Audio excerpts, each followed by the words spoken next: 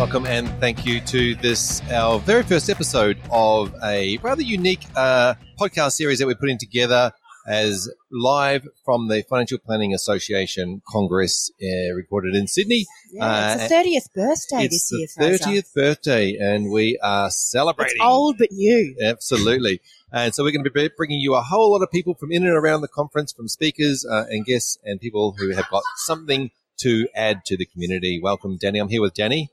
Thanks, Fraser. Look, this is really exciting. XY is all around sharing and learning and putting people together so that more ideas make advice great. And today's Congress that goes over 2 days is all about that as well. So it's great that we can take these ideas and make them available to people that couldn't actually attend the Congress. And Congress actually started before today, Fraser. So our first guest joining us at the very first fireside chat is Adam Crabb. So, Adam, you got in early because there was some pre-events to the event. I am an early bird, Danny. I, love to sort of get involved, get engaged at an early stage. So kind of excited to be here at Congress. Awesome. So, Adam, who are you? Tell us who you are. Well, for those that don't know me, insurance nerd guru, risk strategy specialist with Zurich. So anything and everything to do with life insurance is kind of my bag. I had the privilege of working with the Crab, as we called him, when I was at Zurich. So it's so great to have you here, Adam. You have attended a bit of a first for the FPA yesterday. So it's to do with the CFP program that the FPA is bringing to market. Can you tell us about what happened? You were a panellist at that particular day? Yeah, absolutely. It was a wonderful event, Danny, and it was, as you say, it was an inaugural event for the FPA where they put together a bit of a showcase and a celebration in a way of CFP professionals. So what we did is we sat down, put together quite an intensive case study, one in which I was joined by some amazing colleagues, Louise Bitty from the aged care step, so some incredible aged care insights, and a couple of practitioners, Catherine Creasy and Shane Summer, who really were kind of leading the charge in terms of not just dissecting the case study, but really exploring what other CFP professionals do in their business. What was the case study on? What did you study? Well, what didn't you study? What were the things that came out of the case study? It really had everything. Okay. Everything from family trust structures, a bit of a complex family situation.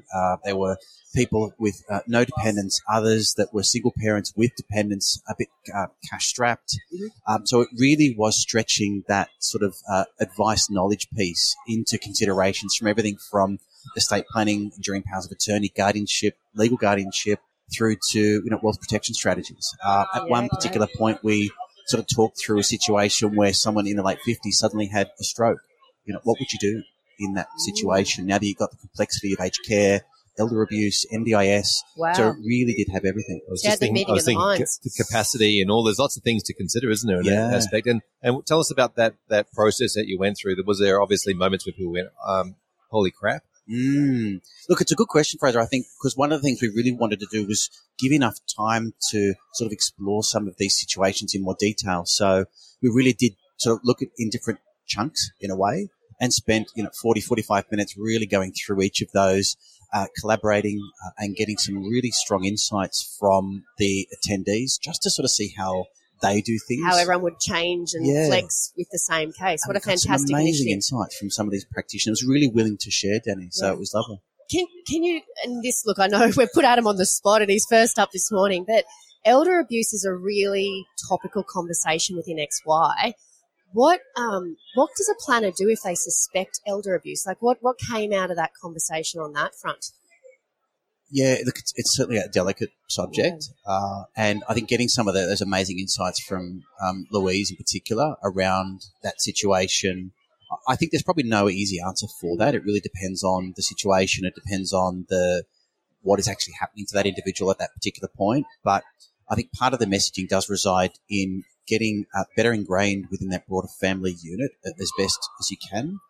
Which also makes sense, I think, from an intergenerational advice perspective, because often, the people you're dealing with today could actually be the future client tomorrow. Yeah, absolutely. And has Louise experienced that situation? Had she sort of gone through a journey of that? No, I don't think she. I'm so curious about it. Like, it's this sort of conversation that it's really difficult to find some tangible how-to. Like, we're always here to extract the how do you do something, but it's one of those things that that people are on the lookout for, that is obviously prevalent. There's an issue there. And But it's topical, one of as you those say, yeah. with the Royal Commission into disability aged care, etc. So it's certainly front of mind for a lot of people. So if anyone's listening and has some tips or has experience, it'd be awesome if you could get in touch with us at XY and tell us and let us know, because I think there's a bit of a conversation we could have around elder abuse. Yep. And Adam, I'm curious about your part, because we talked about Louise in this. Tell us about your part of the presentation and what you were bringing to the conversation. Yeah. So we were looking at sort of the middle cohort. So there was an older, mature age individual, Mona, from memory, was her name, in her late 80s. But the focus and emphasis for me was on this kind of middle cohort, this sort of husband and wife that were considering some of the aged care implications for the elderly parent, but also some of the potential financial disruption of the adult children and the grandchildren. So my sort of emphasis was on that kind of cohort, really exploring what would you do in that situation. There was some financial dependency issues with one of the adult kids, and just talking through what does that look like. If you're purely just focusing on retirement planning, that cash flow analysis for that individual, if something happens to one of those adult kids, what would that mean? How would that disrupt that family unit, whatever retirement planning is they're putting into play? So bringing a few kind of ideations into that mix. And tell us a little bit about the ethical considerations, because obviously you're a tech nerd as well. Yeah. You're an insurance nerd. Tell us a little bit about some of the ethical implications that came out of the case study, and what was the sort of findings around that grey area of what might be ethical and not. And you've hit the nail on the head. It really is such a grey area. So giving that open forum to really discuss what you would do, how as an advisor you would approach certain situations, because being grey, there's no right or wrong, right? It can be, fairness, honesty in one area, but it could also require a level of diligence and objectivity to remain sort of ethically minded moving forward. A bit of a method. Yeah, rather than a certain very outcome. much. Yep. So lots of communication, lots of questioning, a lot of almost reflection on the situation. So, part of, I think, what we sort of talked about was not wanting to jump straight to solutions mode, getting advisors thinking about what are some of the broader conversations and impacts that you could maybe consider before stepping forward and actually going through, how do we attack this with a strategy or provide a solution? So, yeah, it was good fun. Awesome. So the main highlights from the session for you? Look, selfishly, the insurance stuff, obviously, but to be honest, I think what I really enjoyed was hearing what some advisors are doing in their business, and having feedback with some of the other attendees, just hearing them and saying, look, I've got some great ideas, great insights from some of our colleagues, practitioners. Being able to take them away and implement them in their business was certainly a standout for me. Yeah, I was going to ask about the planners in the room next, about that conversation. From there going forward, what do you think they took away from that having that session? I think it very much the snippets on how they would attack certain situations, because it was quite a complex one, but equally some of the ways in which they're just simply engaging from an entry level new client perspective, the way in which they're differentiating themselves. And one of the advisors, forgive me, I can't remember her name, but just sort of talk through how they would actually sort of photograph and catalogue different things that the retirees are doing, and they have kind of this showcase in their practice, which is wonderful. So it's kind of one of the first things that you see, and it's almost a bit like an addiction. They want to be part of that. So what can they do in their retirement to be part of that sort of overall process? So yeah, really, really interesting, fascinating stuff. Given you're the insurance nerd, it would be remiss of us not to ask what your tips and what you wanted the audience to take out of that session. Like, what were the nuggets of gold that you handed on yesterday? For mine, it was definitely wanting to embrace every element that you could possibly look at.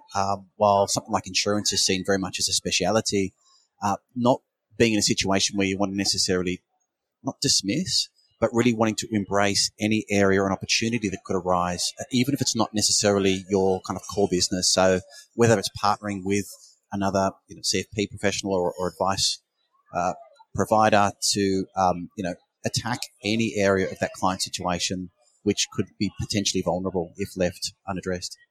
Fantastic. Adam, thank you so much for coming along and having a fireside chat with us at the Congress in our little podcast bar that we've got set up here. In early morning too. Early morning. Thank you. Thank you, very guys. good. Really It's been a pleasure. appreciate it. Thanks for joining us, Adam. Thanks, Dennis.